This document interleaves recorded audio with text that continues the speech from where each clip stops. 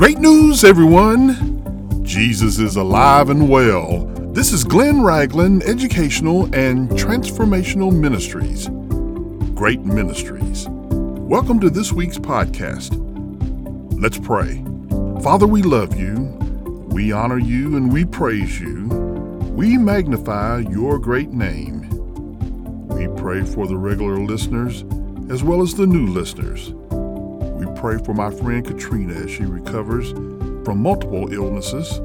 We pray for a woman at the aquatic club who's undergoing surgery, who told me that, yes, I could pray for her, but she was not a Christian. We pray the blood of Jesus over ovarian cancer. We pray that your word will go forth. It will not return to you empty. It will accomplish what you sent it to do. In the name of the righteous branch, Jesus Christ, amen. We continue our series on the transformed life, and I want to examine the obstacles that may be hindering you from living a transformed life. God has great things planned for your life, and Satan knows this. The deceiver will do all he can to distract you from fulfilling the destiny that God has planned for you. It is very easy to be distracted by world events, local issues, work drama, and other circumstances. When we focus on these things, we cannot focus on what God has for us. There is a spiritual battle going on for your mind and soul, and this battle is unseen with the natural eyes, and so most people are unaware of the battle.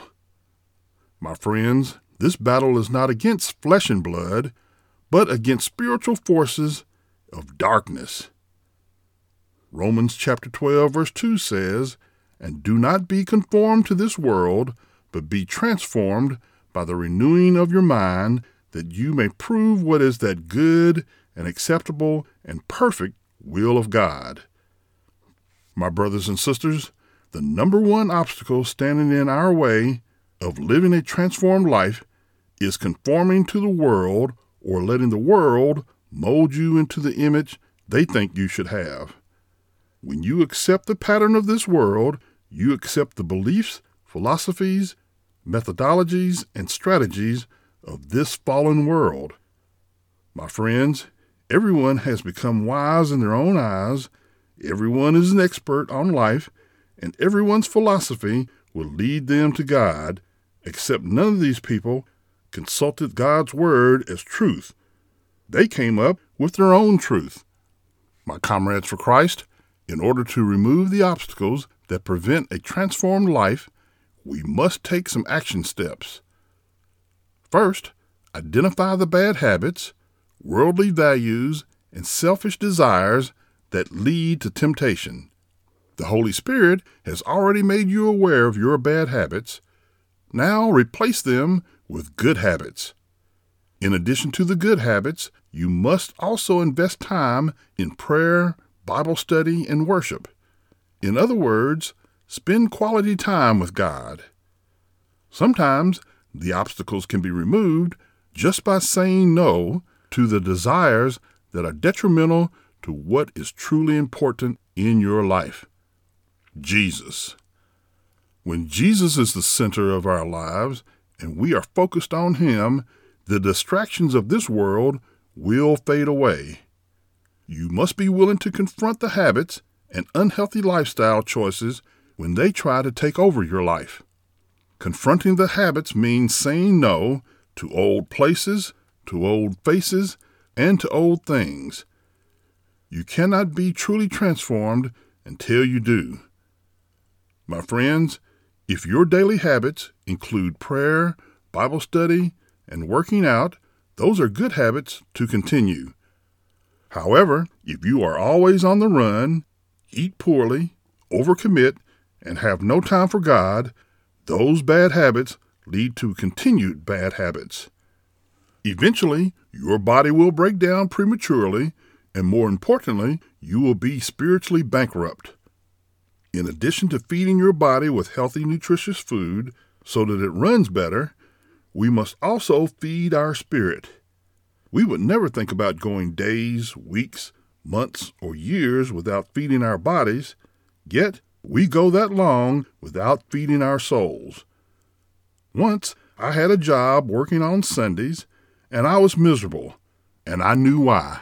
I prayed for God to open the door to a new job opportunity, and He did. I haven't worked a Sunday since.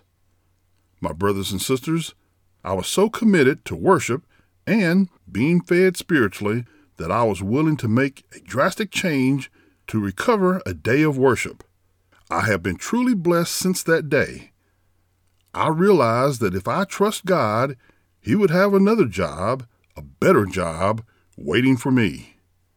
My comrades for Christ, our own thoughts can also be an obstacle to our transformation. Here are some common obstacles of thought that hinder us. Number 1, can we transform our marriages spiritually? Number 2, the battle of sexual temptation, which is the temptation men battle with most. Number 3, time management, keeping spiritual priorities in order. Number 4, being the spiritual leader in the house, whether married or a single parent. Number 5, dealing with the job. Folks, we spend almost 25% of our week on the job, so a multitude of thoughts will be presented on any given week. Number 6, being more faithful to evangelize, a true sign of the transformed life. Number 7, finding a Christian brother or sister for friendship, encouragement, and accountability. Number 8, becoming more patient with people, with spouses, with kids, and with co-workers. Number 9, thinking about who I am pleasing. Is it self, others, or God? My friends, these items do not seem to be distractions to individual transformation, but they can be if too much time is devoted to these thoughts instead of a personal relationship with Jesus Christ. When we are spiritually refreshed, marriages bloom, temptation subsides, life flows, leadership is established. The workplace becomes an opportunity to share your faith. Prayer partners seek you out. Nothing bothers you, and you seek to please God. Now, we think differently because of what we put into our minds. When we spend time praying, focusing on God, and worshiping Him, our thought processes must change, and you will be transformed. My brothers and sisters, when we allow the Holy Spirit to apply the Word of God to our hearts, it can only happen if we say yes. My friends, another obstacle to your transformation is unbelief. Everything that I have just taught is based on belief. The opposite of belief is unbelief. God uses people of faith to accomplish His plan.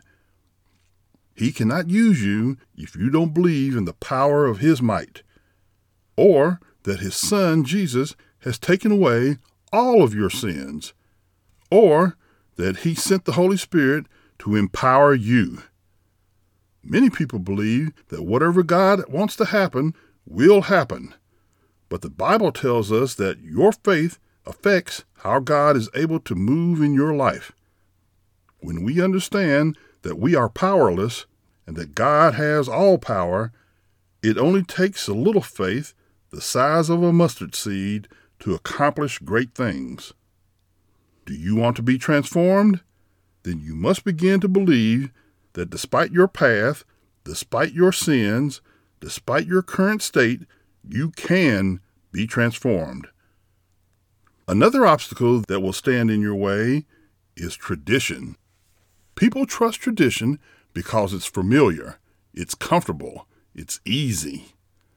But when you are stuck trusting the traditions of people, culture, and history, it's easy to forget about putting your faith in God. The prayers that your great-grandparents passed along to your grandparents, who passed it along to your parents, those were their prayers. If you are still saying the same prayer that they said, that's tradition. Your relationship with the Lord is just that, your relationship, and it comes with your own prayer or conversation with God. Regardless of your background, God is ready to transform you. But you must be willing to allow Him to transform you. And that means leaving tradition behind when it's an obstacle.